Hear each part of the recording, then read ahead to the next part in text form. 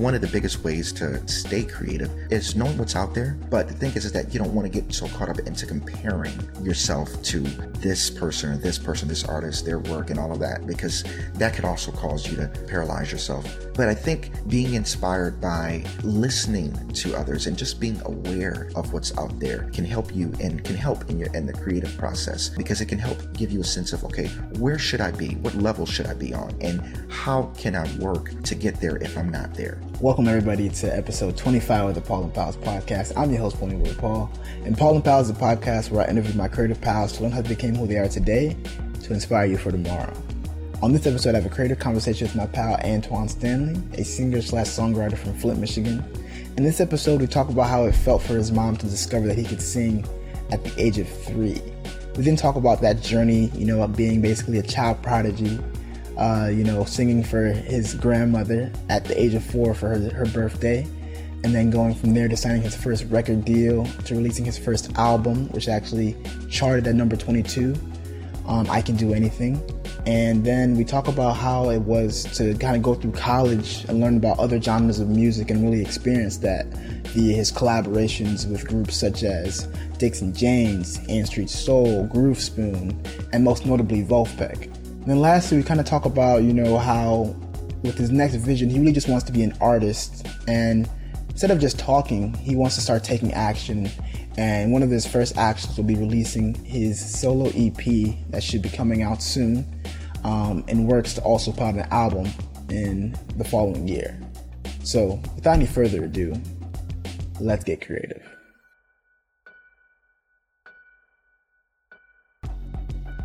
How are you doing, man? How's everything? How's life? Yeah, life is interesting right now, No, but it's good. I do love life, man. And I try with each moment just to appreciate where things are, and just appreciate the fact that I can hope and dream big, and, that I have family, good friends, and yeah, man, it's just good to feel, some freedom. I feel that. I think I'm excited to talk more about, the freedom and especially the whole label independence and just finding yourself. And I think it's funny because I know we attempted this and the technical difficulties kind of made it a little bit hard. So I'm glad we're able to get a quick try it again. And I think it's going to go pretty well. But, sure. First of all, thank you, Antoine, for willing to come. When I was talking to you, you kind of mentioned, you're not really doing a lot of interviews right now. So it felt really special that you were willing to take the chance with me. So I'm excited for everybody to hear your story and be inspired by it, because I know I am. And so I want to start by always talking about, how we know each other, how are we actually pals, right? And it kind of goes back to the University of Michigan. There was a program called Leadership. I'll let you describe what that is in a second, but that program was dope because it really kind of gave the idea of what a leader kind of meant to me. I didn't really, we all know the definition of a leader, right? But I felt like it wasn't until we did all these little programs and side missions and games and little almost like therapy sessions in a way that it was really dope. And I remember you were the consultant leader for basically our little cohort, and it was really dope. We really got connected over that and stayed in touch. But I'm glad I was able to meet you from then. And if you want to kind of describe a better description of Leadership, feel free to do that. Yeah, man. Thanks a lot. I think you gave a really good description of what Leadership is. Leadership is like an off-site 4 to 6 day retreat, getaway for, in this case, we all were, you were a student and I was working at the university, so staff, and yeah, you get away and you basically, get away for self-discovery, and you find out how you can lead in your own life. And what that means on an even bigger scale. Like, how does that, how does the work that you feel you're drawn to, your purpose, how does that relate to the outside world? And so basically you go to this site and it allows you an opportunity to be able to just kind of look inside and to share that with others and to get their feedback on it. And so my role, I was I think I was like the title that I had was like a cluster facilitator. And so, we would often get together as so the leadership program, you were like this big family, right? And the family would often get together. But when we would go out into these breakout sessions, you would be split into like, I think they were cohorts of about maybe 7 to 10. And you were in my cohort. And so I led that group, and we weren't like the parents or anything. We were just there to help facilitate discussion in the activities, and just to make sure that people had equal time to share. And we would also give our own stories and things of that sort. But by the end of it, you've developed these friendships that are, sometimes long lasting and very impactful. And, you just get an opportunity as a student to step out of the classroom and into, a different type of setting to get to know your peers. And it's really cool, man, because it brought together, it brings together international students, U.S. students, and, you get to hear so many thoughts and worldviews. And yeah, it's just really interesting.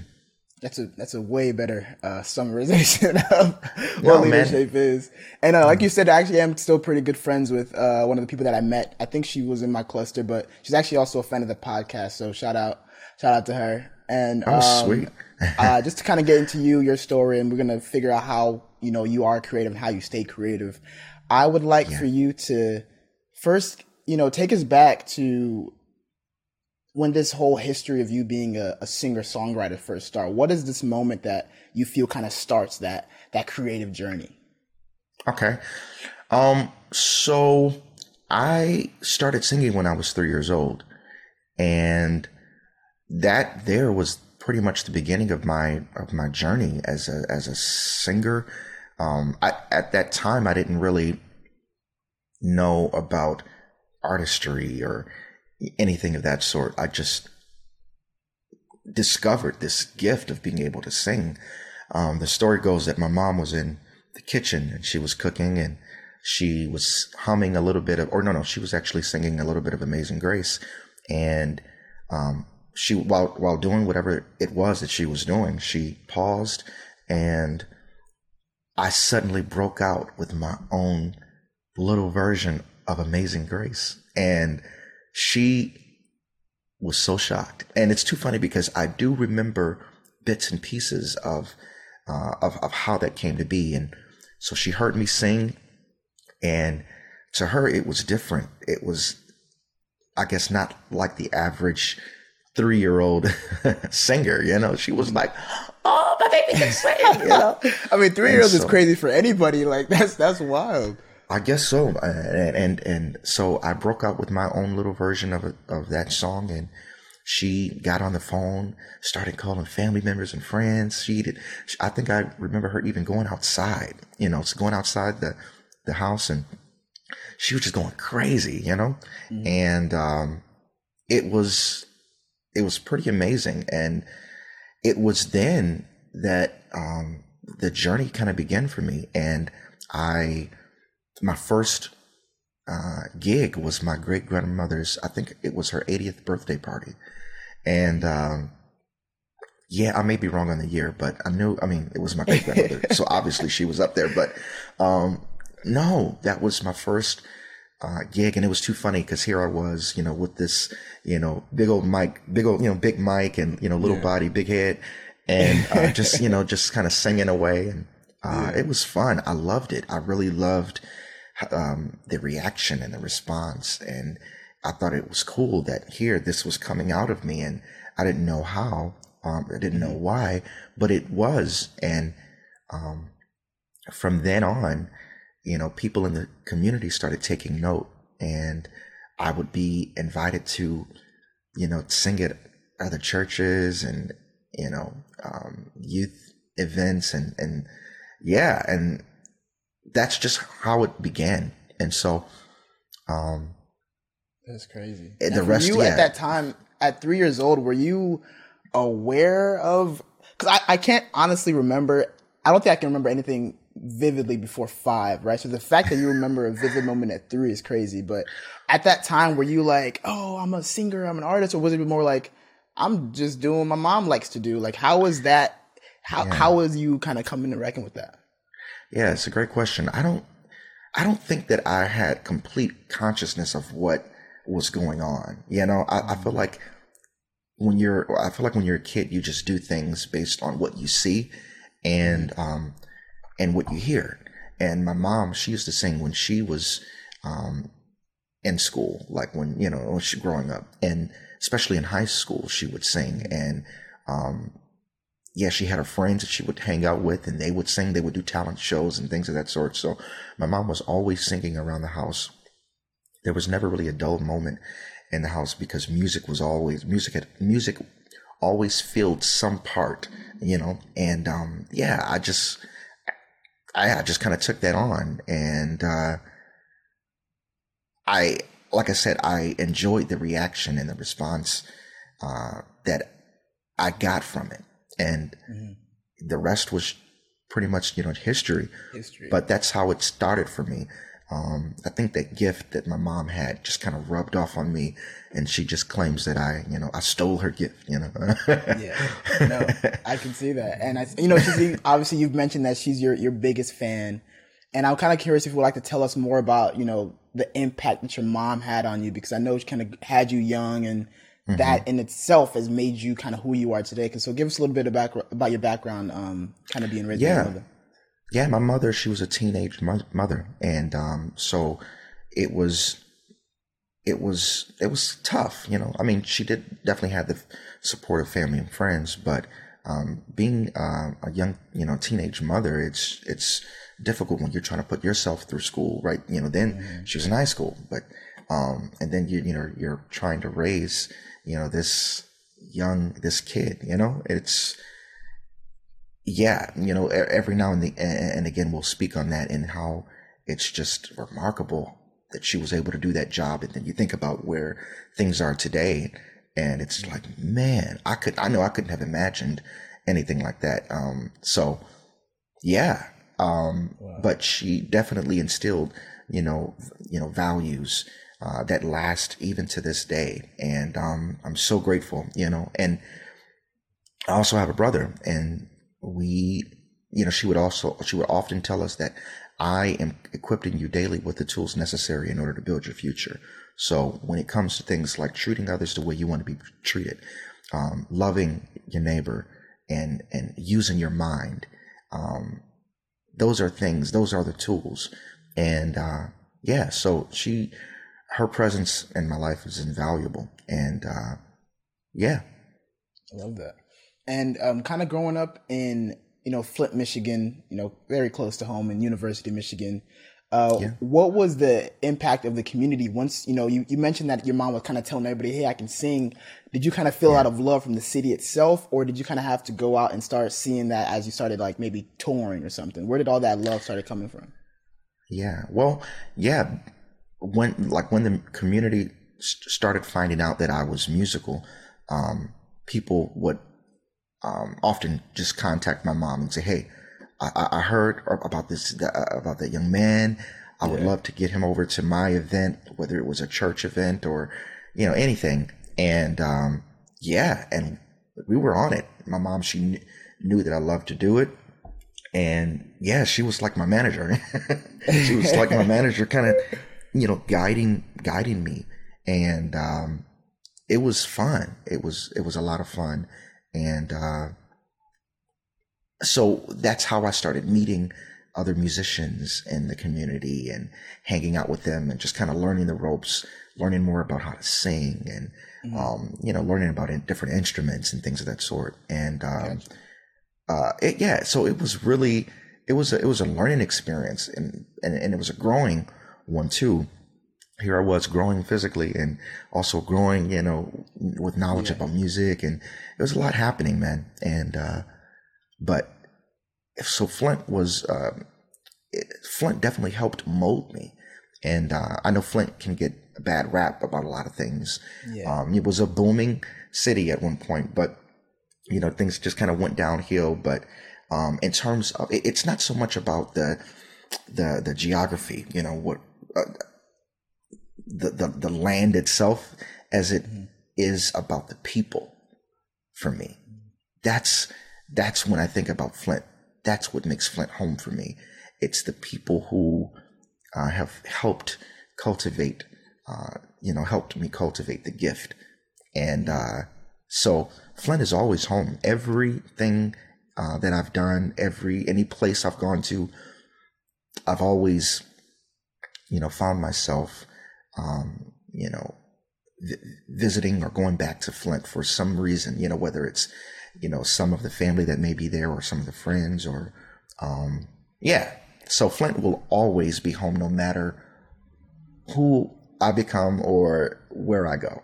Yeah. Now I can tell you have love for it. I heard your podcast episode with, I believe it was the Save the Water campaign, probably about 3 years ago, where they were trying to, kind of garner support and make sure that at least the politicians of that area of Michigan were, really looking at the Flint water crisis. I wanted to know a little bit about that and how did you kind of get involved with that? And do you know if there's anything happening now with that Flint water crisis? Are you still kind of in the works on that? Yeah, that's a great question. So around that time, let me see, I had an interview with a gentleman named Seth Bernard, and they were doing this. I think it had something to do with a pipeline, and I forget all of the specifics, but they had spoken to some city residents about the situation and just their experience with the crisis, and I was one of those folks, and I just kind of gave a little bit of my experience because I was still going in and out of Flint a lot, and so I still was one of those that was affected because I used the water system and things of that sort, and family or some family and some friends, and so it affected it affected everybody, and and I think sitting down with that team that had done that presentation there, I thought it was a good experience, and I thought it was informative because it kind of gave others that firsthand knowledge, from people who had actually gone through that experience, and so that's what that was about. And as for things currently, I can't say that things are absolutely 100%, but I think that the situation is better. So it's a very unfortunate situation, and it's really BS. When you really think about the kind of country that we have, and but I can take that so many other ways, and so I don't want to go there, but it is really it's really a bunch of bull, and people definitely shouldn't have to experience anything like that, and but I do think that there are many situations like that in the country. So Flint, I think, kind of became the poster child for that, and so it was unfortunate, but I'm also glad that it was exposed. Yeah, and I think it was good that you were able to use that, the influence of you and the platform, because obviously, if you relate to it, you grew up from there, and going back to your childhood. Now that we've kind of established you're from Flint, your mom, had singing experience, and you're this child prodigy, right? I'm kind of curious, as you're growing up, what was your mindset in terms of okay, I can sing, I've realized that people like me. What was your mindset kind of growing up? Was it kind of okay, I'm going to be a singer from the age of 4? Was that your mindset? Or were you kind of oh, let me just keep doing it because it's fun? Well, I mean, at first it was let me do it because it's fun. I love it. I enjoy it. Right. But when you start seeing, the stars on TV and hearing them on the radio, it's just ooh, this is something that I could do when I'm that age, or when I, grow that much, it's just man. And so it kind of evolved from oh, this is something that is very fun to do, to something that, oh, wow, maybe I could do this on a full-time basis. Right. And so, yeah, those things started developing, as I got older, Gotcha. Yeah. And so take us through the first time you had to like kind of get serious with it, because I know you had your first record deal kind of young. So I wanted to know, how did that actually come to be? And, the music industry, there's a connotation about it, right? So I'm curious about, what you kind of went through as you went into it, and then kind of what you learned from it as well.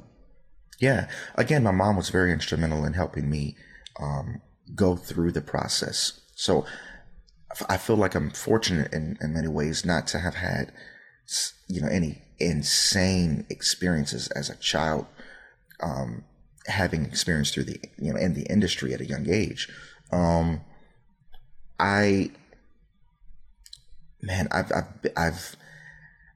have such a, a long story when it comes to record deals and things of that sort. At one point I had, I had auditioned for like the Motown Talent Search, and then wound up with like a demo development deal, and but I was still very young, and so it never fully materialized, and I had gone through some experiences with some other labels, and it was quite a journey, and but through it all, like I said, my mom was there, and I also had a management team at that time too, who helped to guide me through all of that. And so in some ways I was like shielded from, some of the pitfalls that I guess I could have gotten stuck in. But I think the biggest thing was that I was still really young. And so people were just kind of thinking, man, what do we do with this kid who's really talented? How do you market that? How do you nurture it? And not do it, to his detriment, right? Yeah. And so, and so I didn't really get caught up in a lot of that, which I am grateful for, due to just good people I was surrounded by. Yeah, I see. Got you. And you talked about some of the stuff that you did, like the Motown Talent Search. Were there any other maybe big gigs that you might have done before you kind of released that first album? Like, what was your, I guess, journey during that time? Yeah, so I had done the Motown thing, and I had I had gone on the Queen Latifah show. Oh. And that was in, I believe, 99 when she had her TV show. Yeah. It was like a short stint that she had, but I think I was, well, let me go back, because the first big talent thing that I did, talent competition I did, was in 95. And I think I was like 8, and it was in Flint. Oh God, man! You aging me. You wouldn't mention bro, that. It's only 8 years. Oh yeah, only 8 years, man. A lot happened today, but no. It's all good. My first big talent competition was in Flint. Yeah. Okay. It's called the Flint Super Show, and they auditioned, all of the Flint talent, or at least as many went out, and I forget how many people were on program, but I sang on the program and I won the competition. Nice. And it was too funny, man. I had worked with one of the local musicians, and we got our songs together, and we presented it during the competition. And by the end, I got like $1,000 check. Hey, you rich. 8 years old. $1,000, right? Wow. It's like, what? And it was too funny because the presentation of the check was huge. It was like that. You ever seen the publisher's clearinghouse? Yeah, like that big thing that, yeah. Dude, man, the check was bigger than me. And by like 3 or 4 times. And that was my first big competition that I won. And I was like, yeah, what? And so... what do you even do with that? I've always wondered about that. Like that big check, like... Do you just keep it? Do they take it back? Because it's kind of unnecessary after a while, right? Like, I can't do nothing with this. You know what? I think I did keep the check. I kept the check. Well, I don't have it anymore, but I forget what happened to it, but I remember taking it home. I see. Yeah. So yeah, I've always wondered that. I think my mom was like, "Oh yeah, you taking that check home? That check going home?" And no, but that's funny. Yeah, I forget what actually happened to the big check though. But anywho, yeah. So that was the reward, for that. Wow. And as far as other competitions, so that was in 95. And I think in 99, Queen Latifah had a talent show. And it was too funny because my aunt had found out about it through like a TV advertisement. And she contacted my mom, and we were able to reach out to the producers of the show. And I sang for the producers, and they were like, yes, we got to have you here. And so I went, did my song, and I won that one too. What? and you so got to meet Queen Latifah too? Yeah, man, she's so nice. No, it's so nice, and very like supportive and hospitable, and that whole experience was really cool. Got to meet other talent as well, and I forget who all the judges were. I think one of the judges was from like Rough Riders Entertainment. Another one was like a dancer. She had danced with like Janet Jackson, and then oh man, and then I forget the other judges. And was that also a cash prize, or was that more like a opportunity prize? Like, now we're gonna try to sign you, or incubator system? What was that? Yeah, so I forget what the ultimate prize was, because there was a moment I didn't go back to the competition, so I won the segment, but I didn't go back to compete for the other round, and I think that had to do with me being involved in talks with like a label, and so yeah, I didn't go back, but I did win that round, and I also got like a plaque, like a Queen Latifah plaque. From the show, and it was national recognition too, so it wasn't too bad of a deal, but and I was like 12, I think. Yeah, my math is a little shaky, so doesn't matter, man. You're killing it at an age. I don't even know if it's 13, 14. Like, if you're under 18 and you out here going to that's hilarious. Queen Latifah, that's amazing. And yeah, so it was what was that? Yeah, I was gonna say, yeah, so it was that, and I'm trying to think of another. I think in what was it? I forget what year. Was it 2012? Well, I had done the Apollo. Oh, and Showtime at the Apollo, and that was, that was crazy, because it was like, man, that's the famed Apollo Theater, where a lot of the performers that I admire and adore passed, through there, and they got either the seal of approval, or they got swept out by the Sandman, and I was actually part of the kids competition, and I won 2 shows with someone else.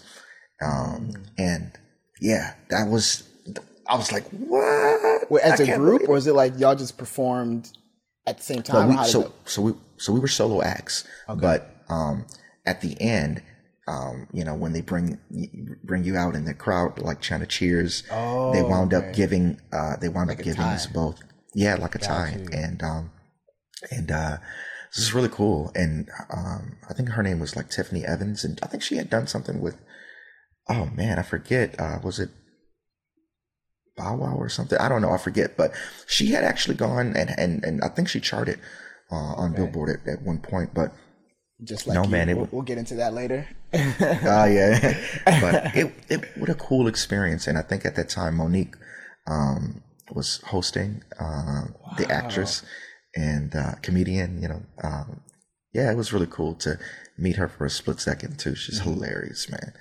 But that's dope, man. You gotta. It's funny because this is only the beginning of your story. You're not even like 18 at this point. Something. What was I gonna say? Oh yeah, I was gonna ask you. You mentioned like a little bit like you didn't go back for the main segment because you started to talk about or get into the record label talks. So take us through your first record deal, I guess, because I think that's where you released your first album. Well, I had, experiences with various labels, even after the Motown thing. But all the while, it was really just trying to find out, okay, well, we know that there's this kid. He's very talented, but we have to figure out how to market this, artist. So I was really just trying to find myself identity. It's too funny. You're 8 years old, or you're not thinking about identity. You're just thinking about, hey, look, I want to have fun, and this is something that allows me to do that. And so I did a lot of that, and then I was finally introduced to a prominent pastor in the Detroit area who had a label called Bajade, and it was an independent label.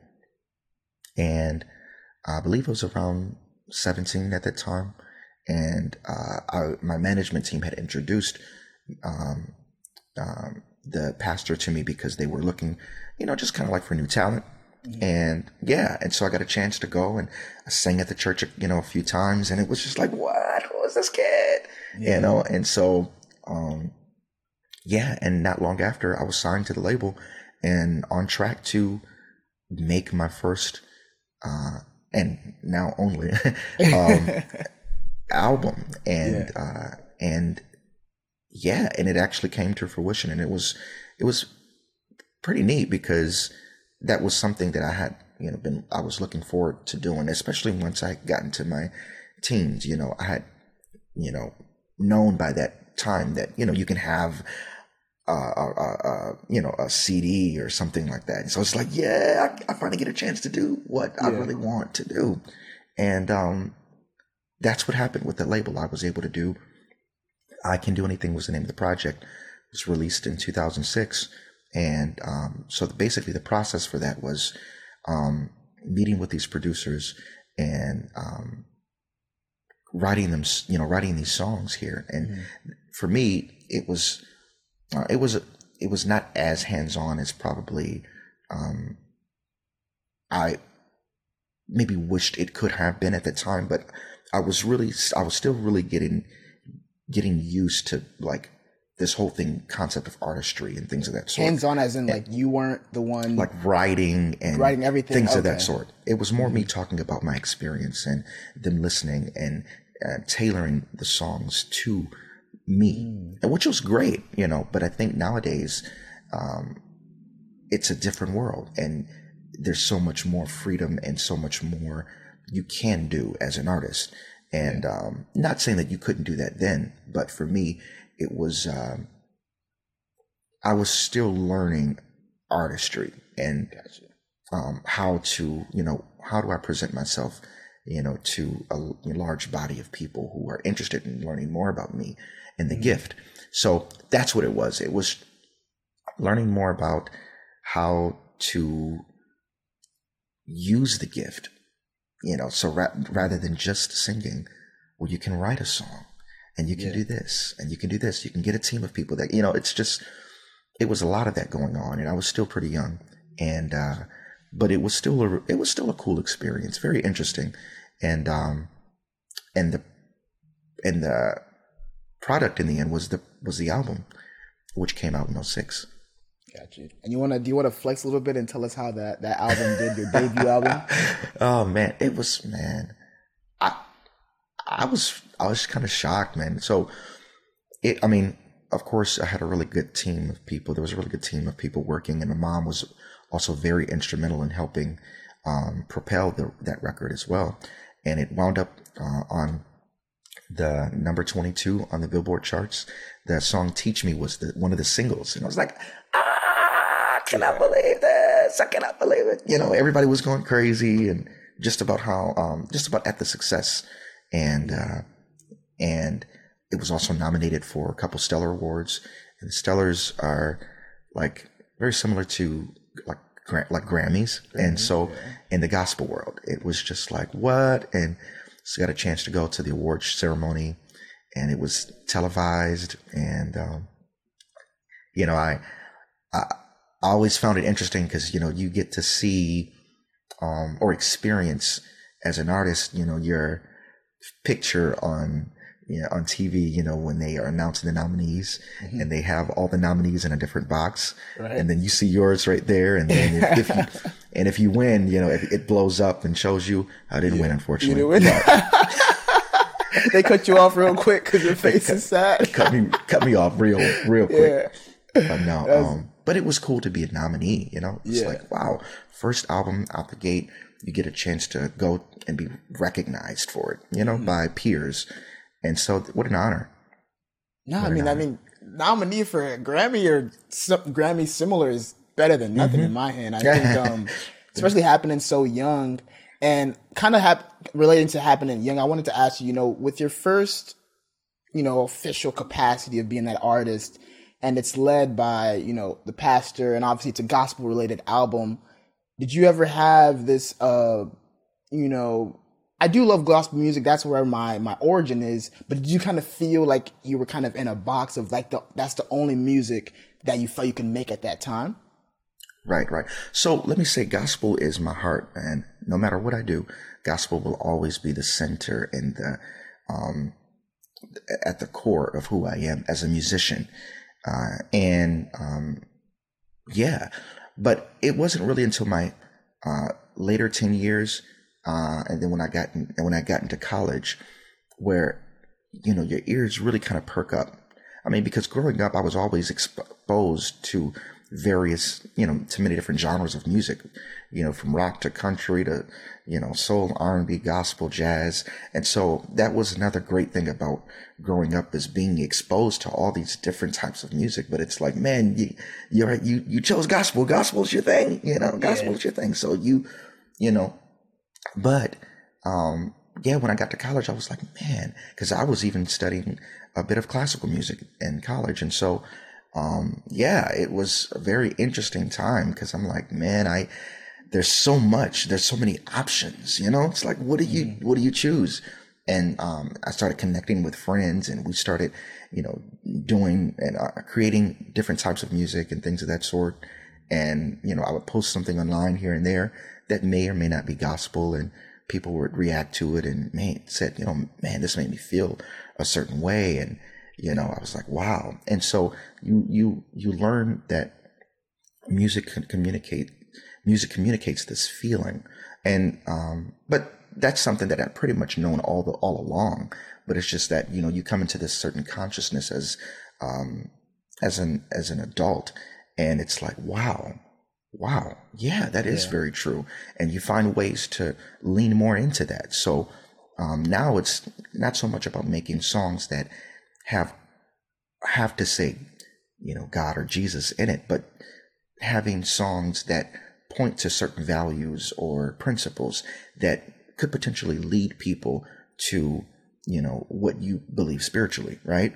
But doing it in a way that is maybe not as overt as it was when I was younger. And so, yeah. No, I agree with that. And I mentioned it before because I was talking about it also with somebody else, but I saw this clip. It was Jay-Z's interview. And in the interview, he had talked about how he felt that, we're meant to live life by living life through our talents.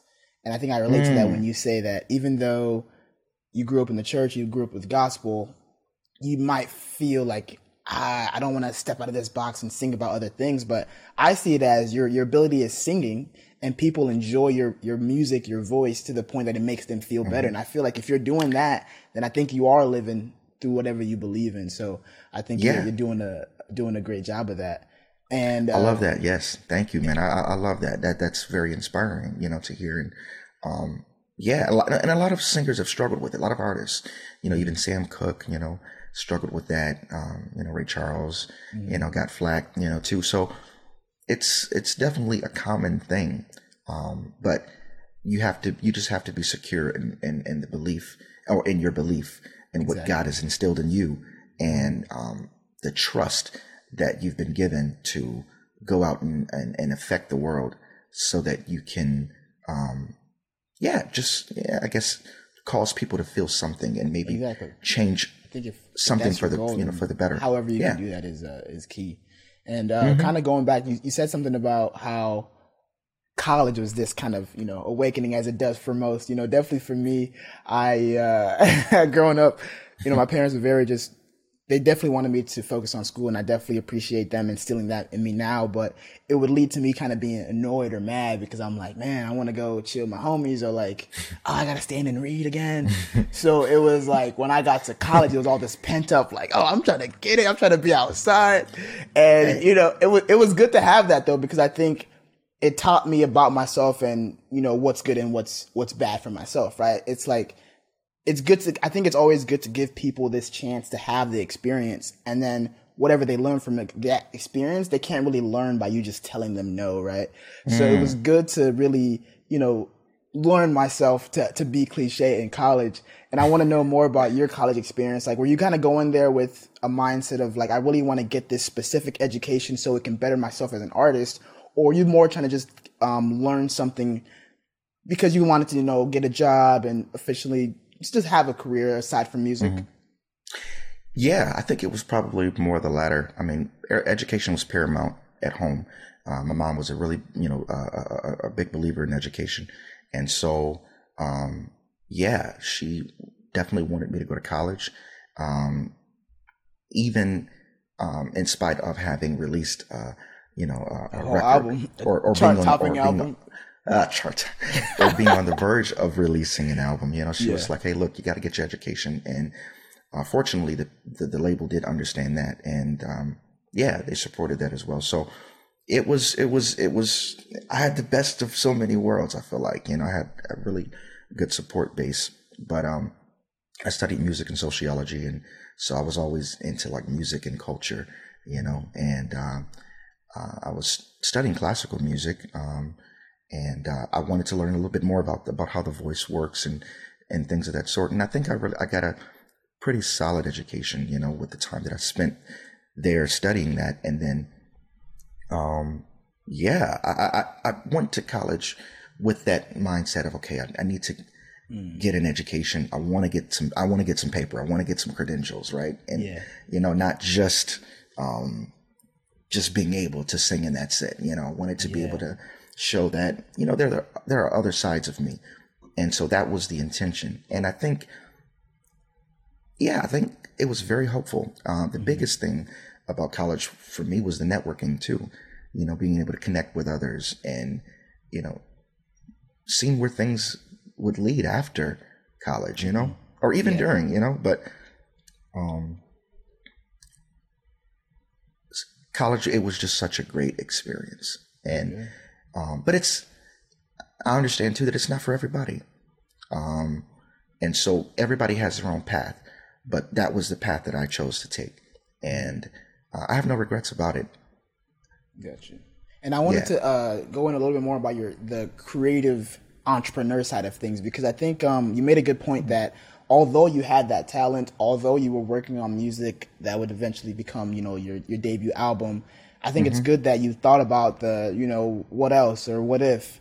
And I wanted to know kind of like where you are now. Are you kind of thinking about, okay, I understand that I still want to pursue this music thing, I want to do that, but are you also thinking about the business side of things? Like, do you want to sign artists? Do you want to have a platform that, you know, kind of brings in some type of revenue? So I wanted to know, what are your thoughts on the creative entrepreneurship side of things? Yeah, I do think that an artist nowadays has the capacity to run their empire, you know, without being signed to a label. I mean, look at Chance the Rapper. You know, that's, you know, when you see people like that, it's very inspiring, you know. And not saying that I'm not saying that record labels are bad.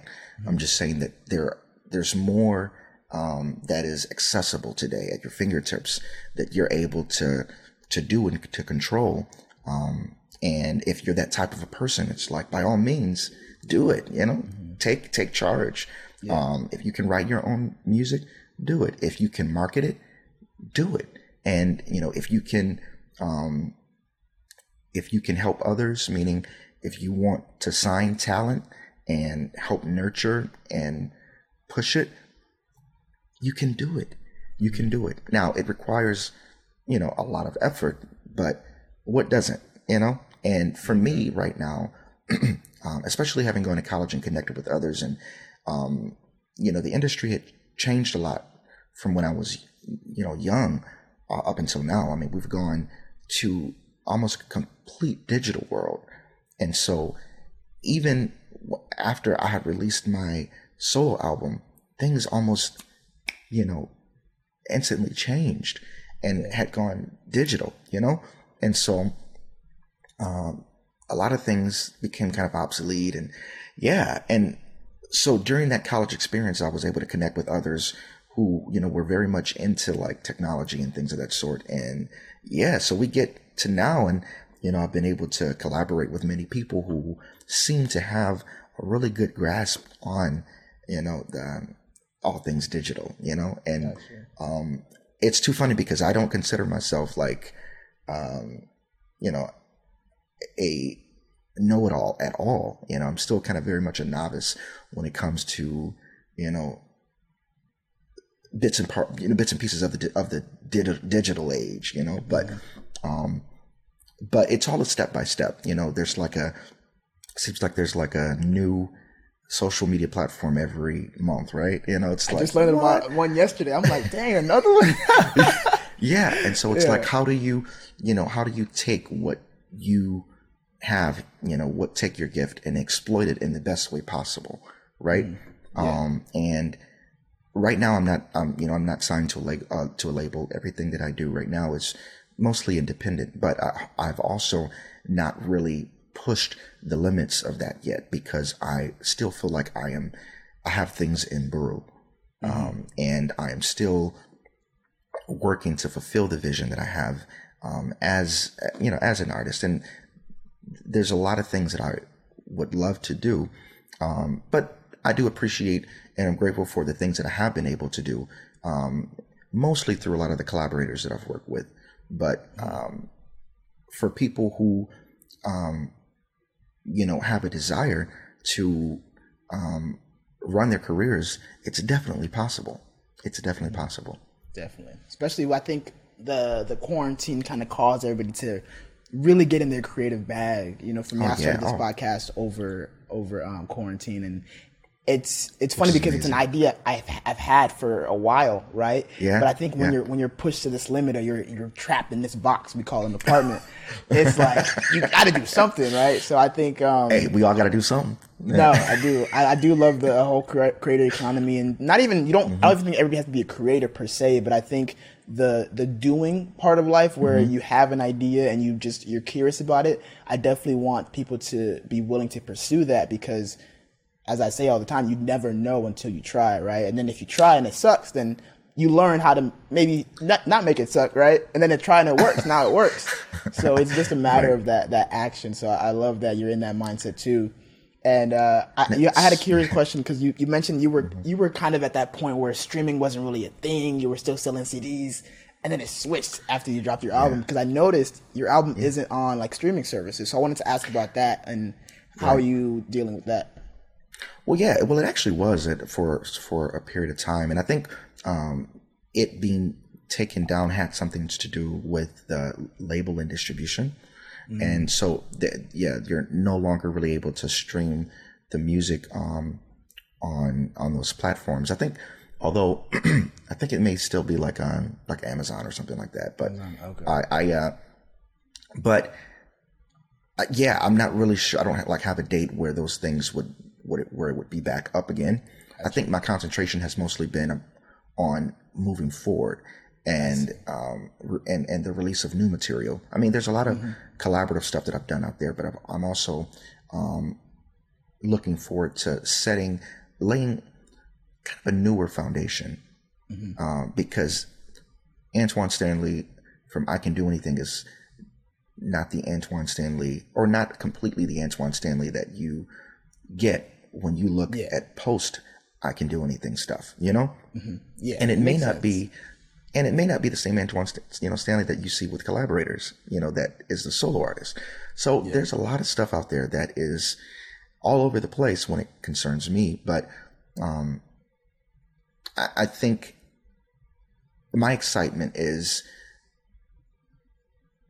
the vision that I have and am in some ways still developing that will eventually come forth. And Yeah, that's what I think that's what my life is about now. And I think that is probably, I don't call it a struggle, but I think it's the biggest challenge, because so many people have seen me in so many different ways.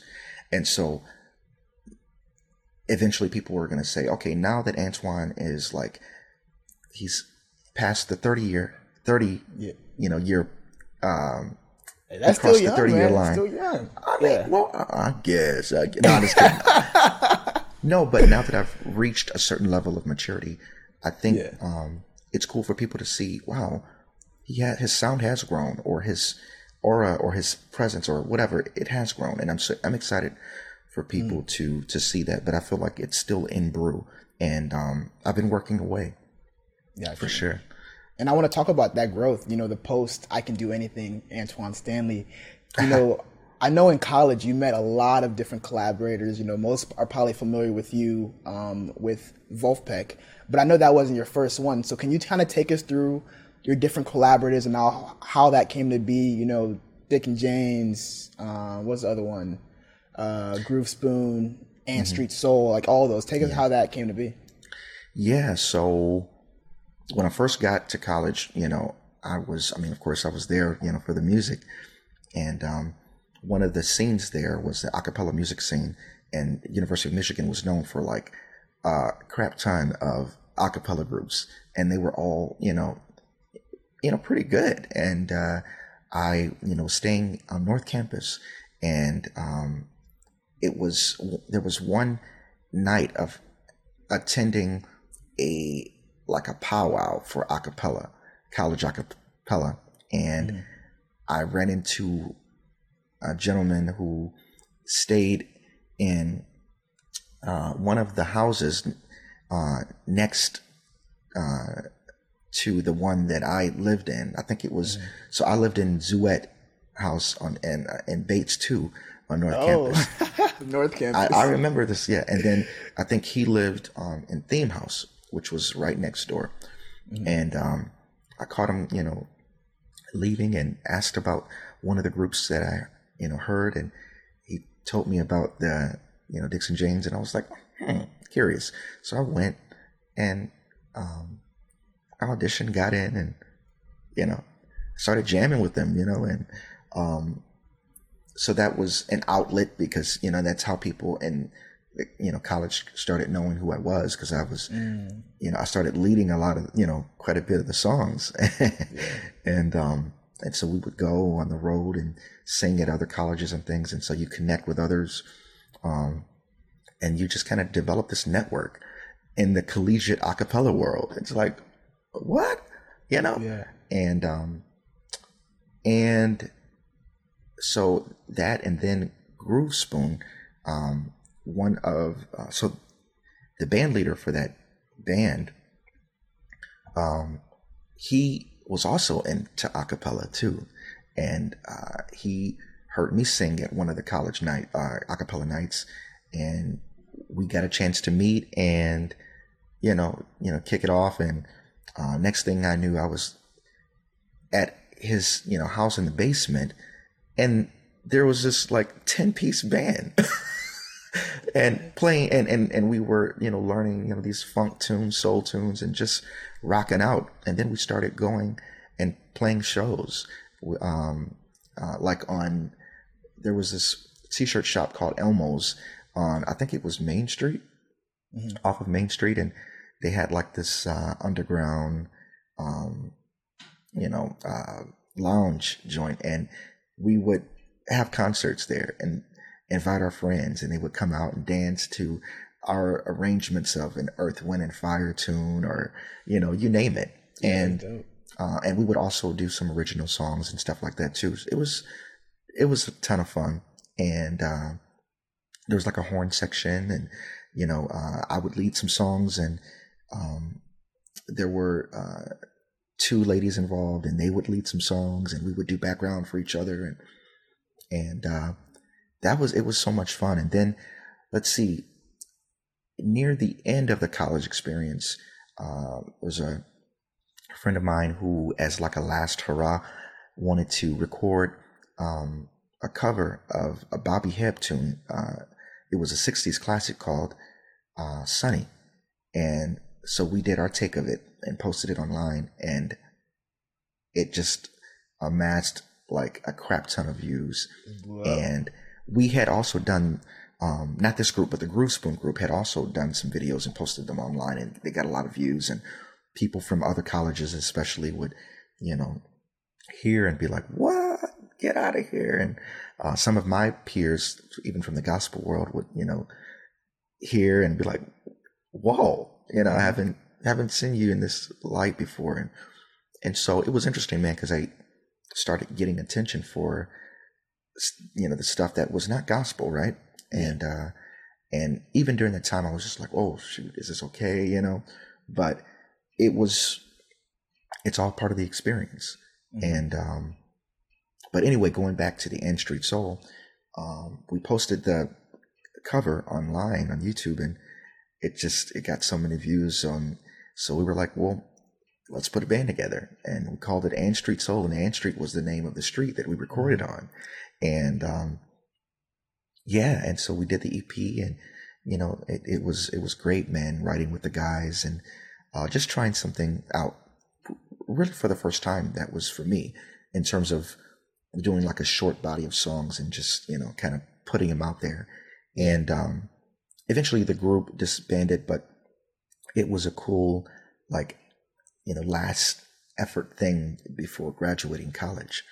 And then after that, after college is when I reconnected with, Jack, the band leader for Wolfpack, or for the group that would eventually become Wolfpack. Mm-hmm. I just, I reconnected with him, and we, just like old times, went into the studio, I think around 2013. And I met up with the guys in Wolfpack, because most of us all went to school together. So I knew who they were. We all knew each other. Yeah. And I think that band formed in 2011, and it was the idea was like a rhythm section, and it was kind of fashioned after, session musicians or session groups, like when you think of the Funk Brothers or, Muscle Shoals, those types of groups there. And, that was the idea for that. But they brought in collaborators, and I was the first collaborator that sang a tune with them. Oh, so they were mostly music at that time, or not music, or pure music, no lyrics. Without instrumental. Yeah, it was instrumental. It was primarily instrumental, and so I had done their first tune with lyrics, and and what I thought would just be kind of like a one-off collaboration, kind of turned into this. We've been collaborating now for maybe 7 or 8 years, and it's been an amazing ride. By far the biggest, most impactful collaboration I think I've had. But and then through Wolfpack, I've worked with Corey Wong, who's also a collaborator with Wolfpack. He's he's a funk guitarist, and amazing. And so he and I have written some songs together, and there's a lot of other, Scary Pockets. I've been able to meet, some really great musicians through that LA-based project. And and I collaborate with a lot of other people too. I did a virtual collaboration with this gentleman, Ben Silverstein, who plays with this band called The Main Squeeze, and we did a one-off collaboration during quarantine. And so it's just been really cool to have that freedom to just go out and do what you want to do. And people react or respond the way that they want, but it's something that I enjoy. Your collaboration skills are top notch, man. It's like, dang, everybody's like, yo, join us. Well, it's been quite a journey. And I think sometimes you can get, I don't want to say lost, but you can get a little blindsided, and you can, I've lived a great deal of my artistry to this point through collaborations. And so now I'm starting to do more or give more focus to solo stuff. And so that's what I'm really excited about. And yeah, I'm hoping next year that I can release some of what I've been working on. And but even sooner than that, I look forward to releasing some projects that I've been working on that are geared more toward that solo effort. Yeah. I was going to ask you about that because I know, we talked about the collaborations, and then I see that you haven't done the album since for a little bit. So I was going to ask you, kind of moving forward, what is this vision? I don't know if you want to maybe not tell us everything, but can you kind of give us a preview of what you really want to come out with next, or what you're working on? Well, man, Paul, look, I just want to be an artist. I want to go out and I want to sing to people, and I want to, make people feel like they, not to be cliche, but that they can do anything, or that they can overcome. They can, that they can, that they can get through. One of the biggest things about being an artist is being authentic, being real. And we artists go through, conflicts and, turmoil and things of that stuff too. And so we're constantly looking for inspiration. And, and we just hope that through, that with our listeners, that they feel that, that they feel, that authenticity with, the artist that they're listening to through that music. And, but yeah, that's just what I want to do. I want to be able to travel the world and meet people and help them, through music, of course, which is my avenue. And, that to me is happiness. That's happiness to me, being able to write, being able to create, and collaborate and to share, and so that's what the vision is. So the vision is not something that's like abstract or anything. It's very similar to what any other creative wants. Now, the particulars, how it's delivered, how it's presented, when you get into those weeds, things are different, very unique, right? Yeah. And I won't get into that because I think primarily, and one of the reasons I haven't done a lot of interviews, I think it's because I want to do it. I want to focus more on doing it and not really talking so much about it, because I think that can be my downfall too, is you talk or you think so much about it, but you can experience this paralysis. And it's like, sometimes, when you talk or think about it, you get blindsided by the vastness of it, that it's like, oh shoot, I've got so much to do. I don't know if I'm going to be able to do it, and you begin to paralyze your progress.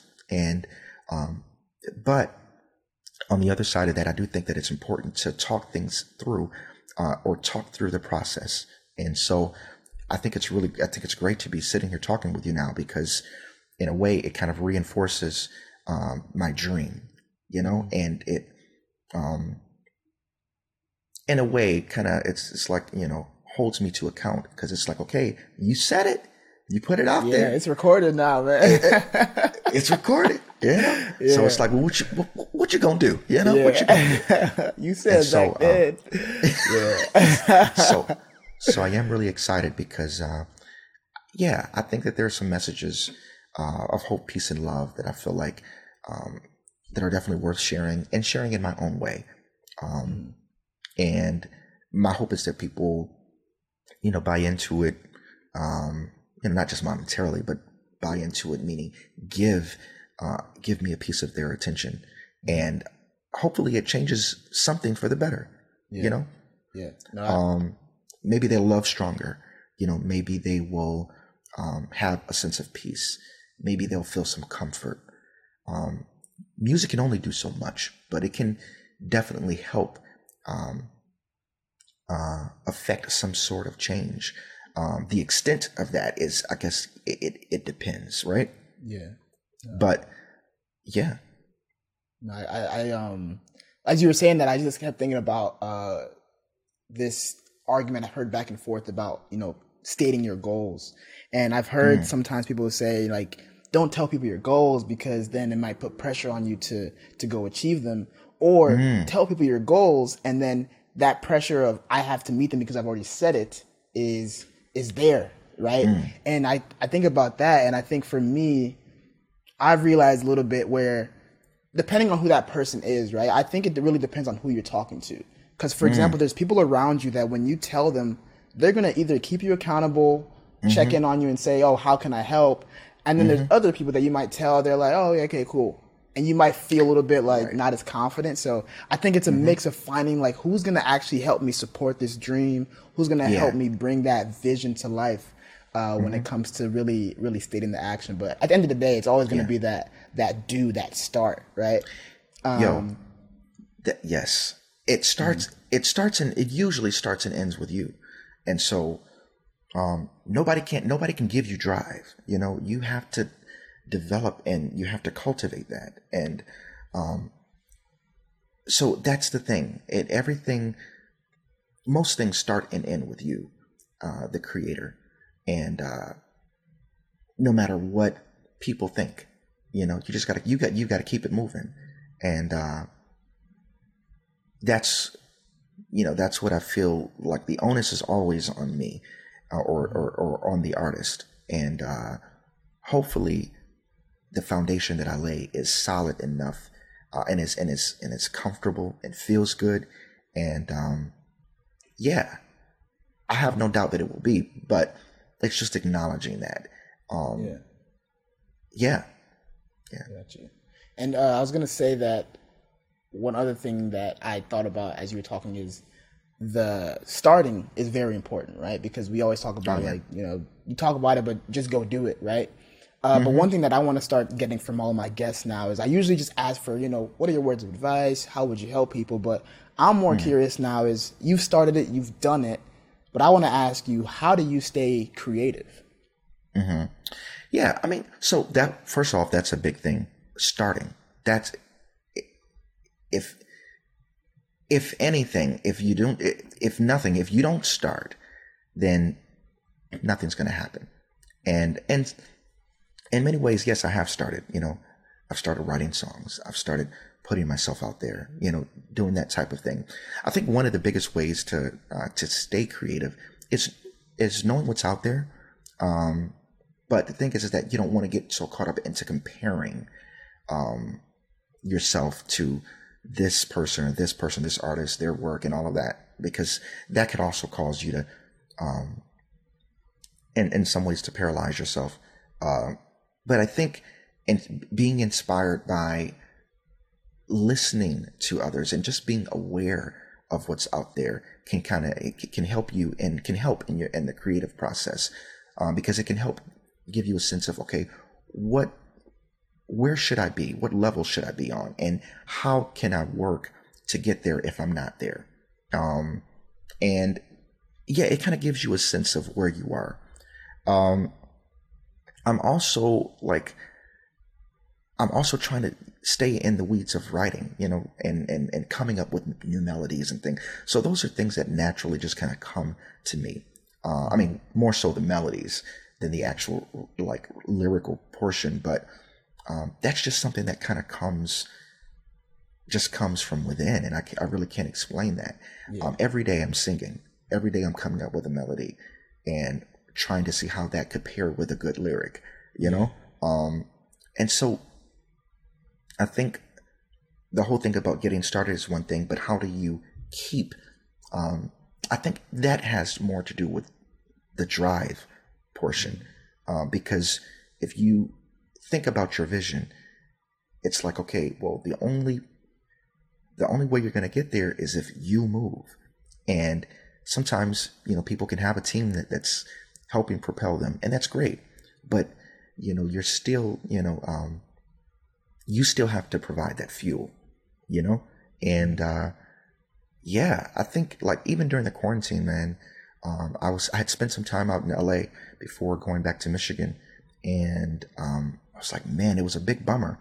But when that happened, I was like, what's going to happen? So I started I pulled up Spotify and started, finding some of my favorite albums. And then I started sifting through some of the, my mini vinyl collection and, trying to pull out some records that, I love. And, then I would stream, concert gigs and, and then, see if I could, find a good little drink to see if it all would make it like the real thing,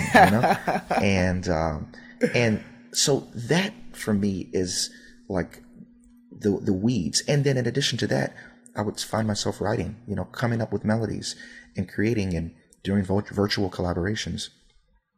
That to me is the stuff that I use to stay engaged and stay creative. Because in some ways, yes, I've started that, but in other ways, I feel like I've yet to release a solo project. Mm-hmm. So that portion there is something that that's still in brew, but I have started it. So, but now it's about the finish. It's like, okay, you started, now you got to get to the finish line. But in terms of keeping myself creative on a daily, it's about taking what I feel like I am good at and taking what I think I'm good at and gaining knowledge about what's out there and finding some common ground. So if I feel like I'm not completely up to par on a subject or topic, well, how can I get there? If my piano playing is not, not that great, which it isn't, how do you find yourself, getting better, whether it's, going on YouTube and, finding a session or connecting with a friend, in person or virtually to try to get some tips, you really have to kind of put yourself out there and in the way. And so I think that depends a lot on your drive. Gotcha. And, it's tricky because drive, I think drive kind of comes within, but having knowledge of what's out there can also inspire that drive. Yeah. Or at least inspire you to work harder toward fulfilling your vision. Mm-hmm. Yeah. I think it's a hard balance too, because it's like I think about it. I like to zoom out to make sense of things, right? So, when you zoom out, it's like you got to get that person to just start. And that's a big part. And when they start, that's amazing, right? But then if we were to leave them for a couple months, a year or whatever, we have to kind of check back in, is that person still going? And I think that's where that drive aspect comes in, right? It's kind of like, and it's what's the gas that's fueling them? Is it the people around them? Is it just an inner love for something? Because you could run into burnout, right? And now you don't want to do it because you're so overwhelmed. You've been comparing yourself. You don't see yourself maybe growing to the metrics or stats that you're working with. So I think it's a very complex balance that I don't think has the right answer for everybody. But I think surrounding ourselves with conversations like this, or maybe tutorials or therapists, you have to keep supplying that, because it gets tough, Right. And environment is plays a lot into it as well. I mean, I know right now things are opening up a lot more now, but being able to surround yourself with people who are in the work and doing the work, is a great thing too. And, it's been cool to have a network of friends who, are in music, and some that are not, but you can share and bounce ideas, to each other is a great thing too. So community also plays a lot into it as well. That's good, man. I'm excited, man. I think, it's good to hear you say all this, because I think before I got to know your story, I remember hearing about you and I'm like, oh wow, Antoine, he's doing this dope stuff. He's making albums. He's an artist, right? But I feel like now as I hear you, you're not at your peak yet. You know what I'm saying? I'm excited for what you're going to bring, because I feel like you have so much still to do. So I'm really excited to hear this, this next project. I really do. I really do feel that way. I've been, the recent work, I have been working on a joint EP with a producer friend of mine. He approached me, a while back about just getting together and just experimenting musically. And I was like, oh man, yeah, I'm down. He has also done a lot of work with Wolfpack, and his name is Tyler Duncan, and he's an Ann Arbor-based producer. And so we've been able to, our friendship has grown, and we've been able to kind of go back and forth with ideas. And, we came up with a few tunes and wrote them. And in addition, with another Wolf, well, he's not like a collaborator. He's more of like an official member of the band. His name is Theo Katzman, and he's a songwriter extraordinaire.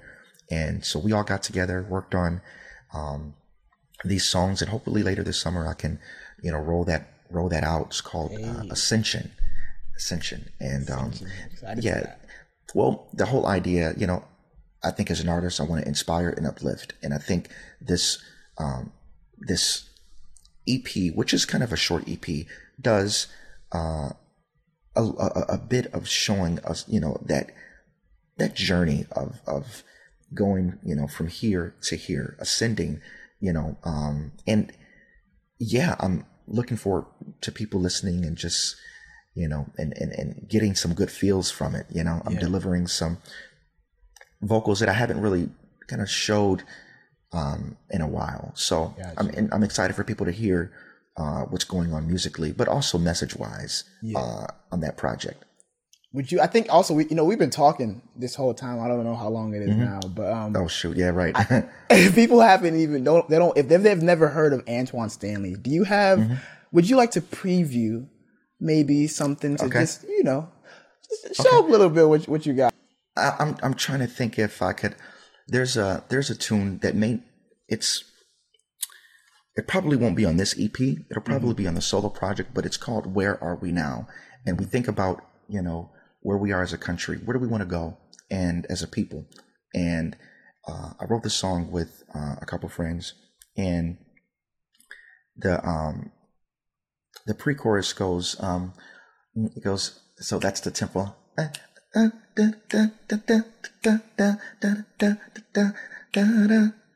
And let me see. It starts, well, I've seen the sign and I heard the protest songs.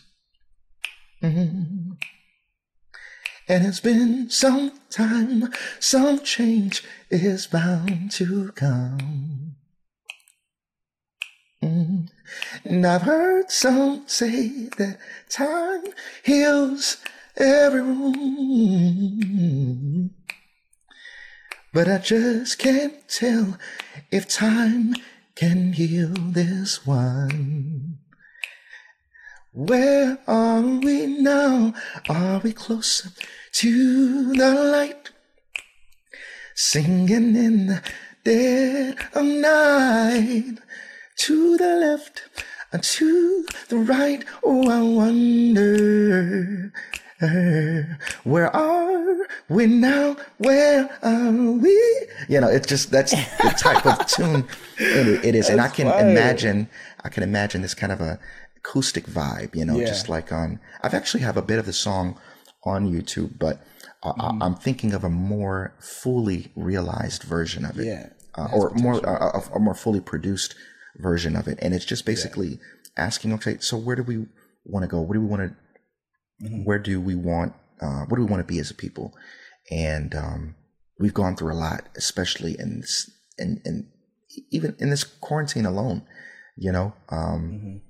especially when you talk about issues of like racial injustice and things of that sort, economic disparity. And, I'm not trying to make, your podcast into like this political talk. No, but I want it to be real, man. I want it to be real conversation. So, but these are, these are important issues.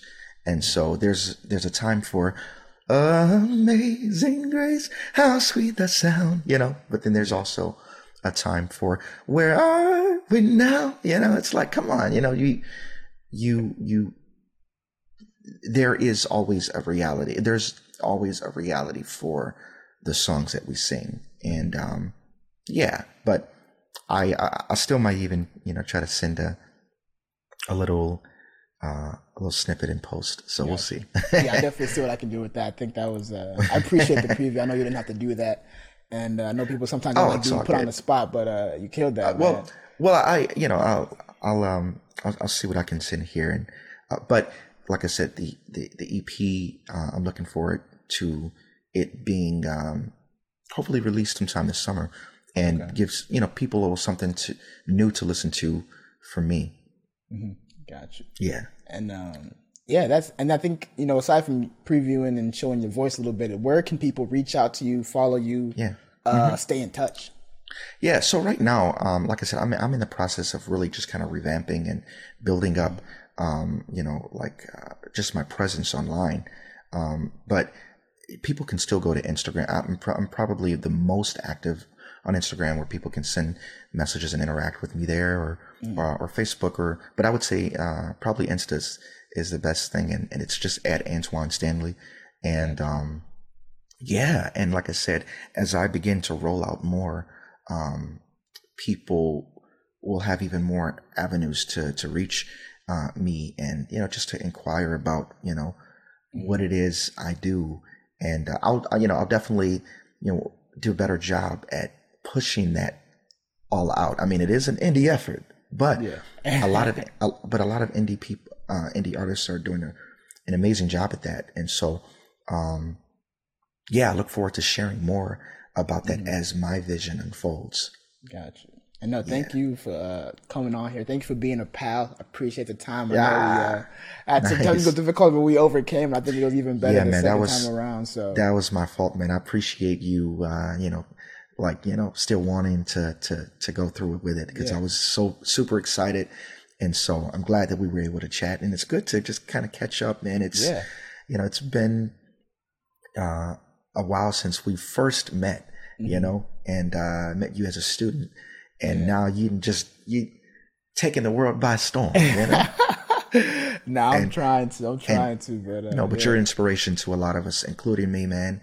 And I've really enjoyed what you're doing, and my hope is that your vision, or as your vision expands, that the accolades and rewards for it do as well, because you are definitely deserving, because you're doing a great service to a lot of people.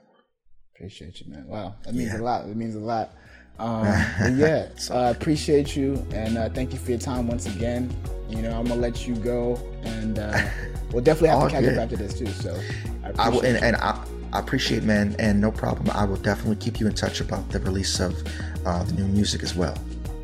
Thank you guys for tuning in to that creative conversation. I hope it was able to inspire you. And if you'd like to continue getting inspired, there's actually 3 main ways you guys can do that. 1, you guys actually watch all the YouTube videos. That's the full-length episodes and also clips, just to get a little preview about what each episode might be about. 2, you guys can actually listen on all podcasting platforms, such as Apple Podcasts and Spotify, or wherever you happen to listen to podcasts. Please feel free to leave a rating or review, just to help me out and also get the word of mouth out there. 3, you guys can actually subscribe to the Paul & Pals newsletter, which is basically a written summary of each episode in addition to my takeaway, so that I kind of give what the episode made me think about, what I got from it. Link in the description and show notes. But without further ado, always remember to stay creative.